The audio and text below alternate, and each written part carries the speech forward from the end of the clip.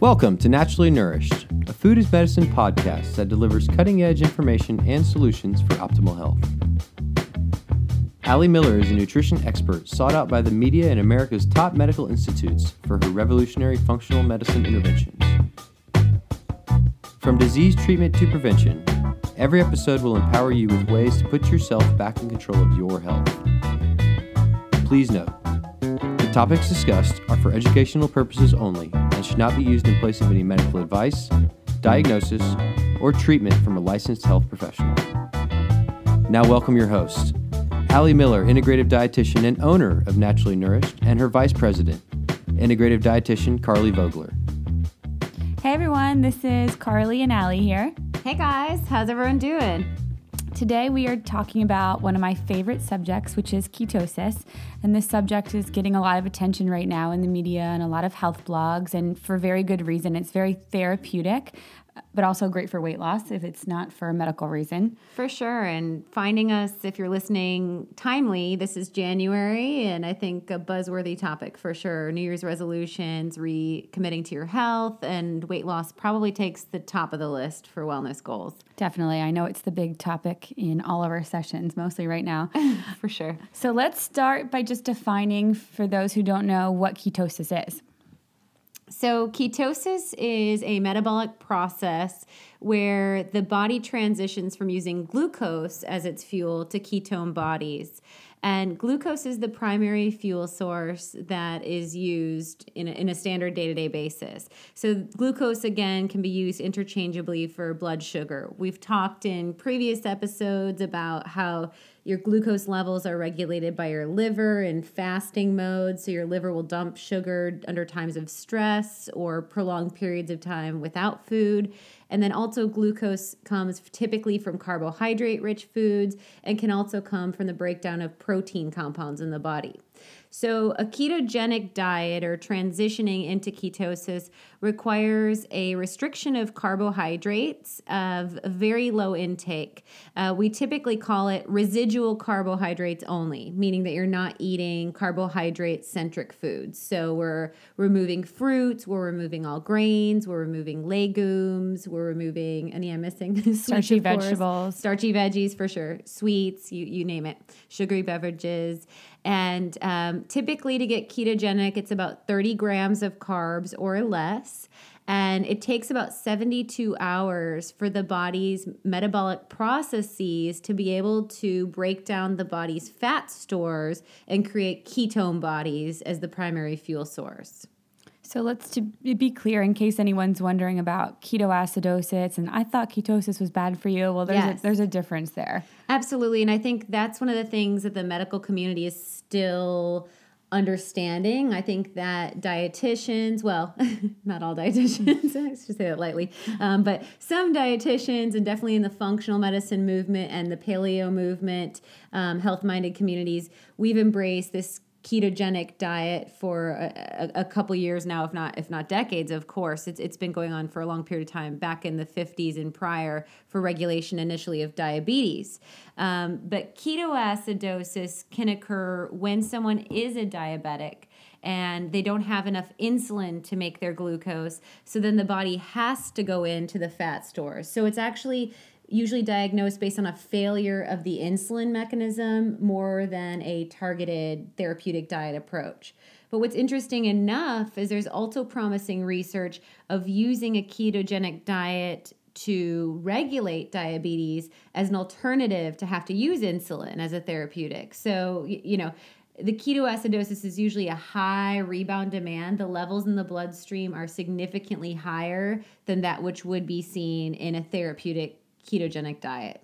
Okay, so basically ketosis is low carb, and I know everyone out there has heard of a low carb diet before, and they might just thinking, oh, this is just another fad. But let's really talk about how ketosis is different from other low carb diets, Adkins, for example, and other things. Sure. So I think the first thing to distinguish, I guess this would be kind of true to Atkins as well, but that a ketogenic diet is not about calorie restriction. So if we're comparing it to diets per se, something that I always joke about is that the first three letters of the word diet are DIE, which is die because you're starving and you're not happy and you're hangry all the time, which is hungry and angry. And so what's really beautiful about a ketogenic diet is that when you go into ketosis state, using those fats as fuel actually helps your neurohormones to maintain satiety. So it's actually not calorie restrictive as its focus, it's macronutrient restrictive as its focus. So again, very, very low carbohydrate, moderate protein, and a high fat diet. Something that distinguishes it from the Atkins diet, I believe, because Atkins is also low carb. Sometimes Atkins diet is misconstrued as a high protein diet, but I really believe Dr. Atkins was speaking of a high fat diet. So I would say that's kind of along the same lines on macros. But the way that we distinguish it in therapeutic use in our diet at Naturally Nourished and with our patients at Ali Miller RD is that we're also ensuring that they're getting an abundance of antioxidants. So, it's not just about eating eggs and bacon every day, although we do believe that those foods have therapeutic properties, and you can listen to our podcast episode on you don't have to break up with bacon or whatever we call that from that buzzworthy research study. So we support those foods and we support saturated fat, but our approach to ketosis also ensures that you're getting antioxidant-rich, fiber-rich foods. So you're getting in your leafy greens, you're getting in your cruciferous vegetables, your detoxifying compounds, and the quality focus is another thing that sets us apart. We really focus on anti-inflammatory sourcing. So we don't want you getting that eggs and bacon from a diner. We want to make sure, of course, just like we also address in that episode, the pasture-raised, the grass-fed, the antibiotic and hormone-free, and of course, free of preservatives of things like nitrites and what have you. Right, and you're never going to see a naturally nourished protein bar that's got isolates and binders and fillers. Whole foods, right, yeah, I think that's another great point. So using whole foods, we wouldn't have an Atkins bar. Right, that's where I was going. Totally. So that's going to have a whole chemical shitstorm, pardon my French, but as far as hopefully Atkins doesn't knock on my door and sue me. But that's going to have a lot of food-like substances versus a true food product. And we really believe in nourishing with, of course, food as medicine. So our approach with ketosis is going to be using therapeutic, functional whole foods. So foods that have a single ingredient of quality source, locally sourced, organically sourced, and eating their original diet. And I think when people hear about the ketosis diet at first, a lot of people are saying, well, no, I have high cholesterol. I can't eat that much fat, which we've talked about cholesterol before, but let's just talk about who this diet could be bad for. Sure. So there is a population that we watch and recommend holding off on a ketogenic diet. Really, the biggest targeted population to watch out for is those that are in severe stage 3 adrenal fatigue. And the reasoning behind that is that DHEA, which is a hormone made by the adrenal glands that builds estrogen and also builds testosterone, DHEA is used to build ketone bodies. And so if you're already DHEA depleted and then you're using ketone bodies as your fuel, you're going to further deplete those adrenal glands. So if we're looking at adrenal rebound or finding balance in that HPA axis, we want to make sure that we're providing supplemental support for that client if we determine that the benefits of ketosis outweigh that risk. But typically speaking, we wouldn't want to do it for a stage 3, maybe stage 1 or 2, but that's something that we would take clinically and individualized. And just so you know, the stages with adrenal fatigue, it's about a 6-month recovery, I think, for each Per stage. For sure. So that's really what's defining the differences. It's the time for recovery and the level of depletion. And it's a real algorithm applied to their total output of cortisol and DHEA. So it's that severe stage or stage 3 is going to be extremely low output. And so we really need to allow the glands, to rebound before we start using them as the primary fuel producer, for sure. Another thing to watch out for, I think, is really based on your medications. So people that are on blood pressure medications and individuals that are on oral hypoglycemic or diabetic drugs, as well as using insulin as their therapy as a type 1 diabetic, if they aren't going to be managed by a healthcare practitioner than a ketogenic diet on their own while they're taking those medications would be higher risk than benefit. They can deal with things like vertigo. They can deal with things like dropping into the ketoacidosis. They can deal with severe hypoglycemia because those medications are working on mechanisms that the ketogenic diet or therapeutic approach contraindicates. Okay, so adrenal fatigue, blood pressure. Let's not go too far into this subject, but let's just address the cholesterol and fat. So yes, thanks. So I didn't mention those that actually have heart disease or have elevated cholesterol as being people that are not candidates for a ketogenic diet, because there is actually research that supports that a very high fat, very low carb, and moderate protein diet can be therapeutic for lipid positive outcomes. We can actually see more HDL molecules being made by the body, lower LDL, and then the subfractionation of the LDL particles, more of those large, buoyant, which are less prone to oxidative damage and plaque formation than those small, dense LDL that we see in a higher carbohydrate diet. So, a therapeutic ketogenic diet, which is, again, the type we would prescribe with that macro balance, with the antioxidants and the other compounds that help to support healthy vessels, would actually be a therapeutic tool to use in management and treatment of elevated cholesterol levels or heart disease even. So all of you out there who are asking, well, can I eat eggs every day? And how many can I eat? What about my cholesterol and eggs? Well, we often say that you can have higher cholesterol from something like a vegan muffin than an egg or another form of exogenous cholesterol, because your body will make it.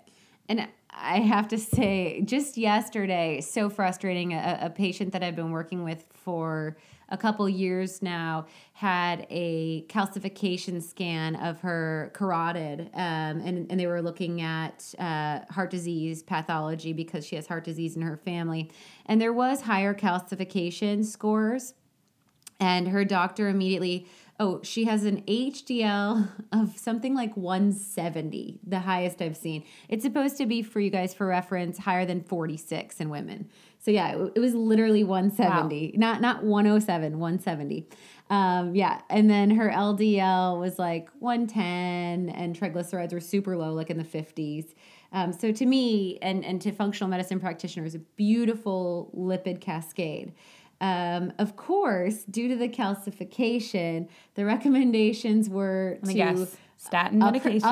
Up her statin. She was only doing the way that she had that layout of her lipids, which may not even require the statin. She's only taking 5 milligrams of a generic 3 times a week. So, I mean, really therapeutic dosage technically, because the generics are less potent than the name brands like the Lipitor and things like that.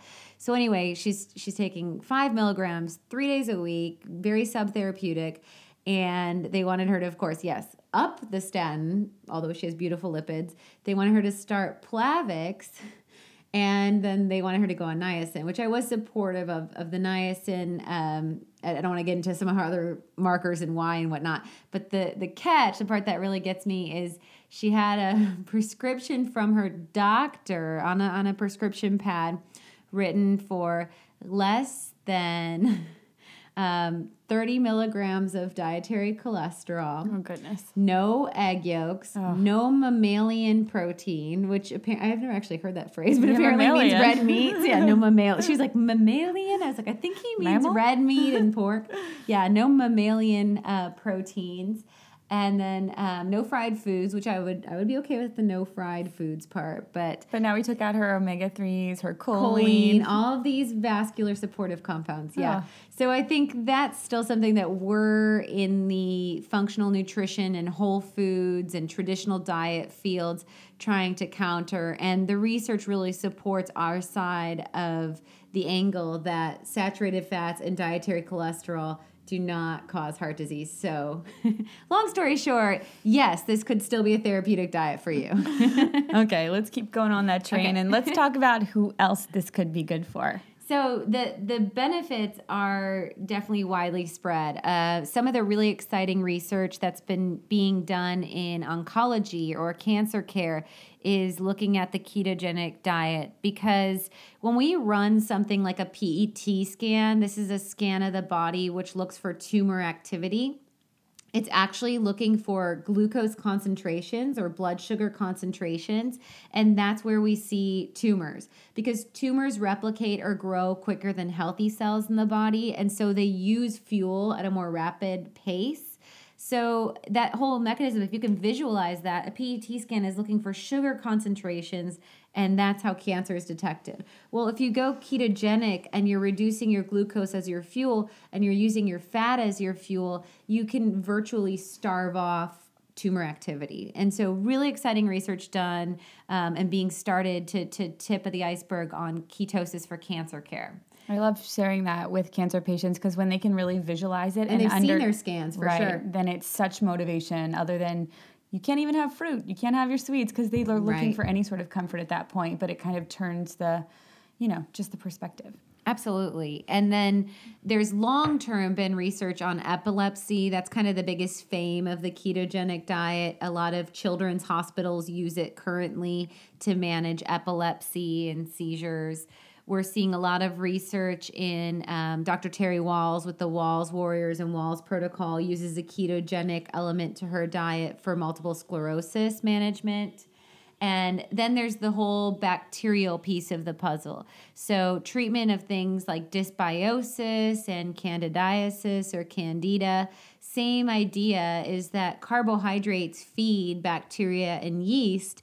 So you can use a ketogenic diet to essentially aid as a tool to starve off the fuel source as you work with your antifungals or antibacterial compounds.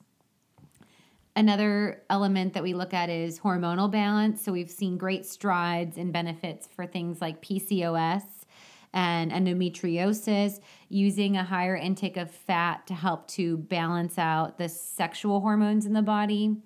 And then I think big picture, we see, and I think this is the take home I've heard from my clients that do it, I don't know about you, but is that they start to feel more like themselves, whatever that means. And I think that is neurohormone changes that occur in the brain.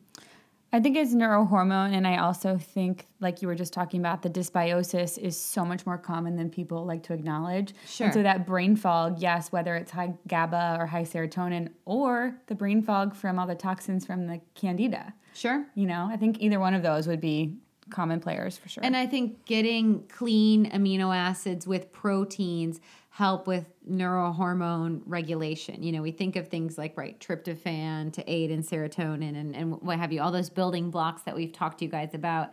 So that in turn added with the high fat diet, which stimulates leptin, which is that feel good neurohormone, really helps to also reduce cravings.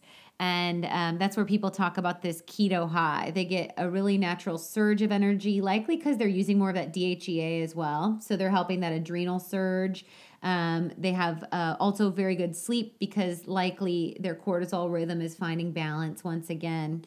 And so I think that neurohormone, emotional element is something else to definitely take into account. Absolutely. And I think it's probably for chronic dieters so refreshing to finally feel back in control, as opposed to a normal diet. You're restricted, so you're hungry, you're craving things, you're cranky. And with ketosis, yes, this keto high that you're talking about, but you're also full. You're not having the cravings. It's like the exact opposite of every diet that's out there. For sure. I can't tell you how often I have a new session with a patient and I ask them what they eat and they're like, fish, no sauce, or steamed. I get my vegetables steamed and blah, blah, blah. And I'm like, well, that's super boring and sounds terrible.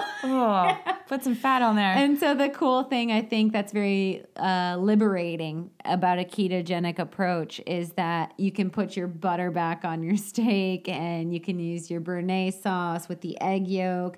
And that makes dining out and the sustainability factor of the diet very realistic for sure. culture. I think the sustainability is the thing people get so excited about too, because you just get burnout thinking you're going to be doing something and then it's going to end. You're finally going to be to this new place. But people truly just want to find balance. That's it. They don't want to be done with dieting, you know? Yeah, and I think that takes to the other benefit of complete environmental or pantry reset. You know, we talk about the stages of change, which the first is immediate, you know, which is your day-to-day decision of what am I putting in my mouth or, you know, what am I ordering or what have you. The second phase of successful change is environmental.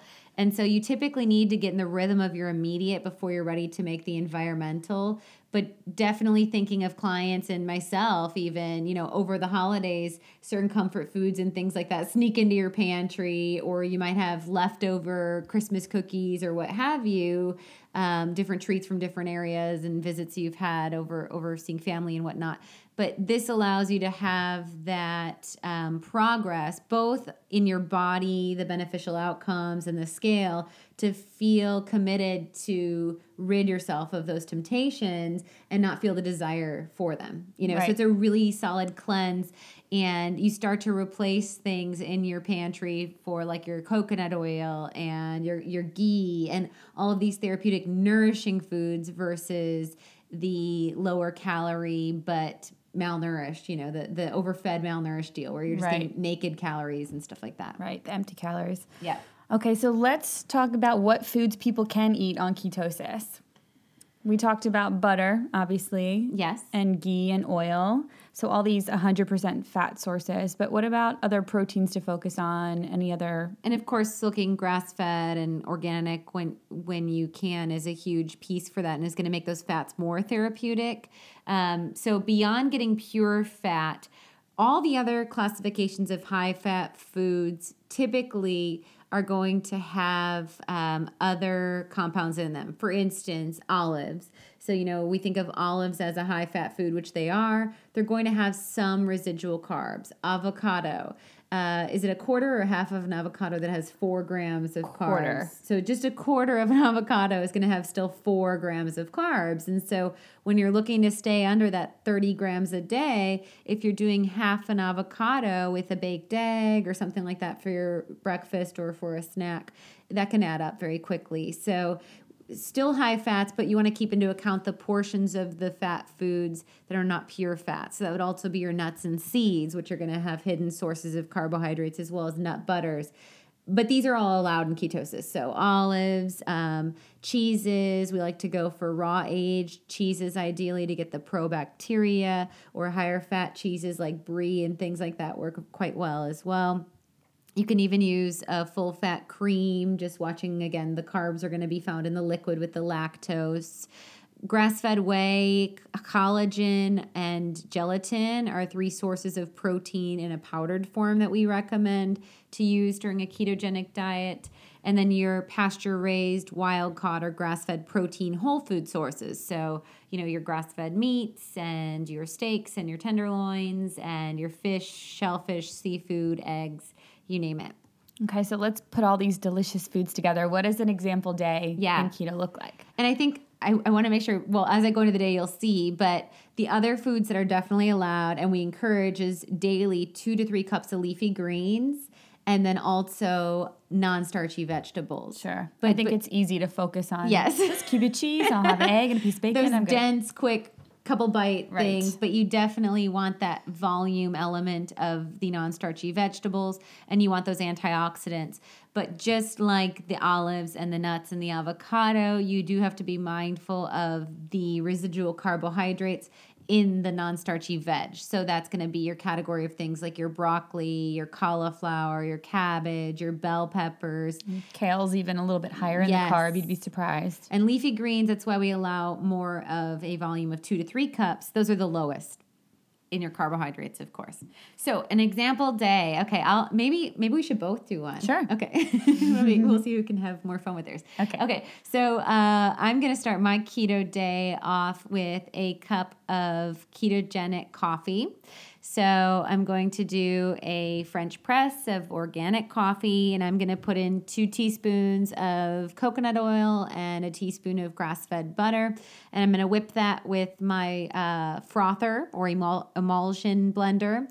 And that's going to create a nice frothy head. This is kind of known as bulletproof coffee or keto coffee. What this does is that caffeine gets into your fat cells and creates that thermogenesis or caloric burn. And also the caffeine is blunted by the fat, so you don't get that caffeine jitter like you would if you were just doing black coffee. This can often be used with a concept of intermittent fasting, but I think we'll shelf that for next episode, and I'll keep going with my day. So I'm having my keto coffee, and with that, I'm going to do 2 eggs poached and a quarter cup of sliced cherry tomatoes and a couple leaves of basil chiffonade. Then I'm going to do for my lunch a half can of skipjack tuna. And with that, I'm going to put a quarter of an avocado and 3 olives. And I'm going to do that on a bed of chopped up chard and baby spinach and make a vinaigrette with balsamic and olive oil, but dominant in the olive oil. Then I'm going to do a snack of some 8 roasted almonds and 2 cubes of raw aged cheese. And then for my dinner, what do I have left? Let's see. I'm going to do a pork chop, pasture-raised pork chop with a chili rub. And I'm going to have let's see, what do I have left? I still have, I think, a cup of leafy greens as a side. So I do a little small side salad and probably a half cup of roasted broccoli. And that's my day. Sounds delicious. Okay, let's see if I can change it up. I'm going to start off my day with a fasted workout. So it might be something like keeping my heart rate around 130, maybe a power walk. And then I'm going to have a shake. And that's going to have 1 scoop of collagen protein, half a scoop of whey protein, quarter of an avocado, tablespoon of chocolate cacao powder, raw, 1 cup of cashew milk, might do almond milk, depends. Cashew milk can be a little bit higher carb. And then I'll do about 2 teaspoons of a flaxseed oil and some ice, and that's my shake. It's my chocolate milk shake, I call it. And then let's see, mid-morning I might have 1 or 2 cubes of cheese. Sometimes it does hold me over till lunch though.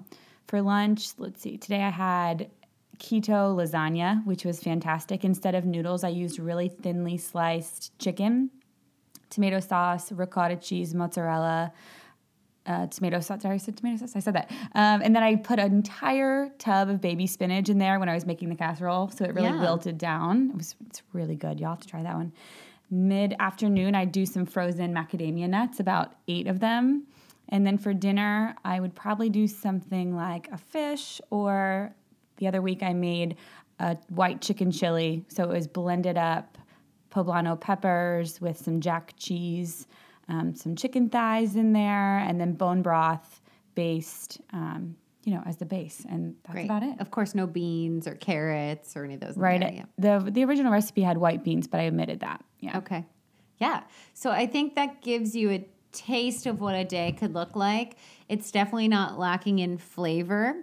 It should not be lacking in antioxidants by any means, and incorporate some nourishing foods. So bringing in things like the collagen, bringing in probiotic-rich foods with things like the raw aged cheese. You could also bring in, of course, kimchi. If I wanted to add that on my pork chop, that would have been a great add of quarter cup of kimchi or something like that. Definitely getting in our sulfur-containing compounds in our egg yolks and our cruciferous vegetables. And then I think both of us got our leafy greens in there from our meals or what have you. Yeah, spinach was in there somewhere. Yeah, for sure. So for those of you wondering about like calories and macronutrients, my day personally was a little bit higher calorie because I worked out in the morning. But, it could be anywhere from 800 to 1,200 might be my normal range. And then distribution-wise, we were talking beforehand, probably about, 5% carb? Would you say 75% fat?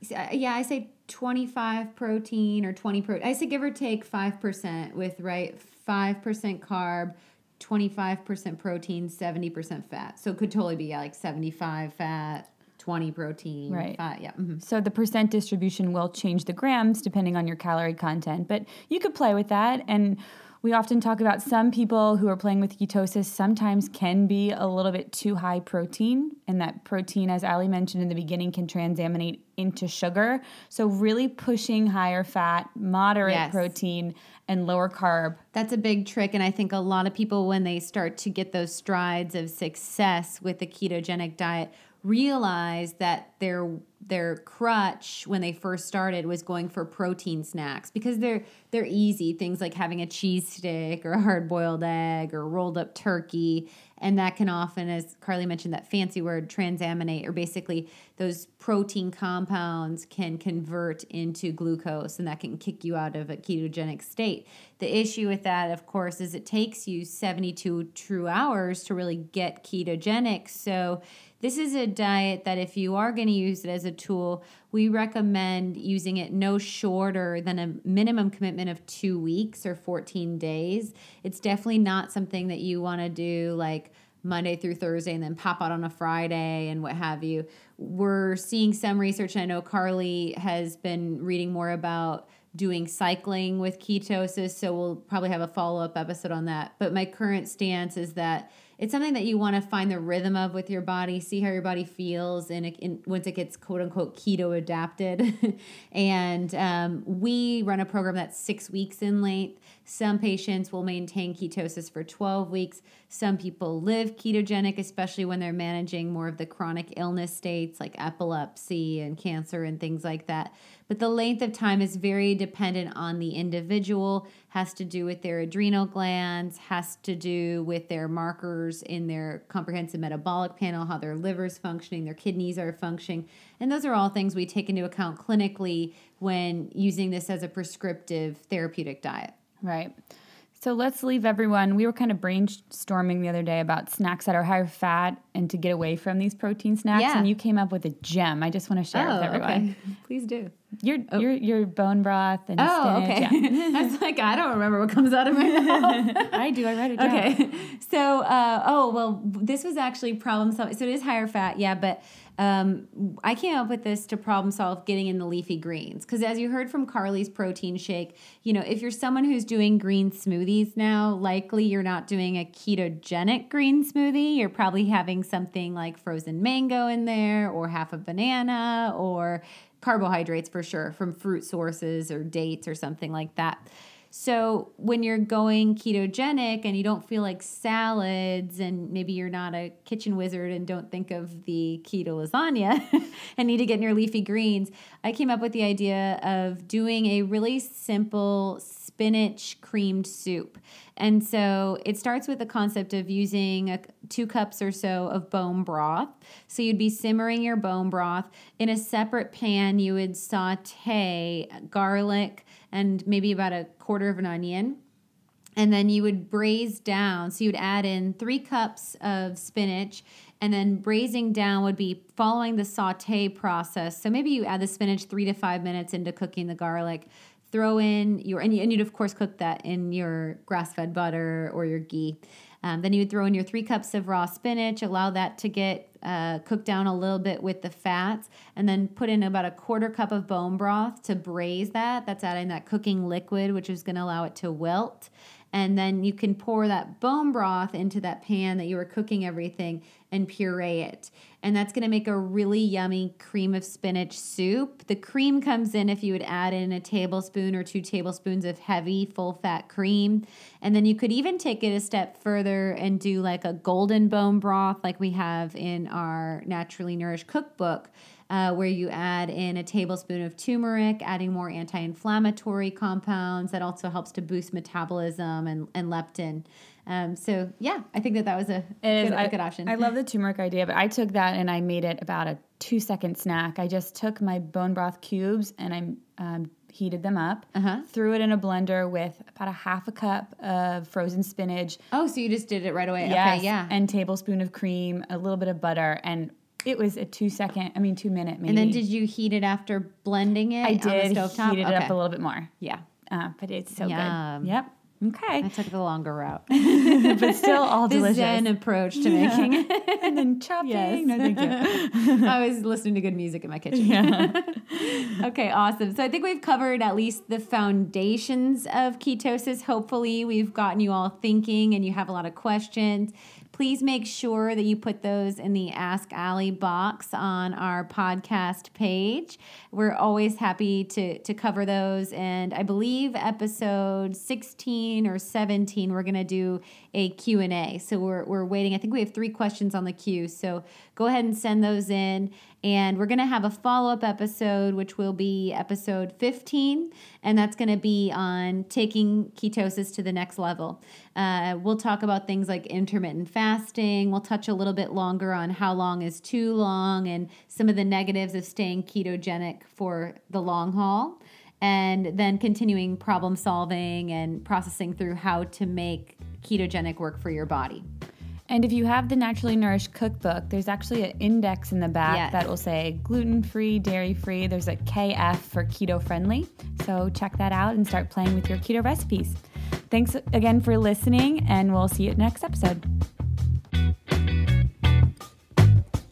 Thank you for listening to the Naturally Nourished podcast. Visit our blog at alliemillerrd.com for recipes, wellness tips, and food as medicine meal plans. Connect with Allie and Carly at alliemillerrd on Instagram, Twitter, and Facebook. Until next time, stay nourished and be well.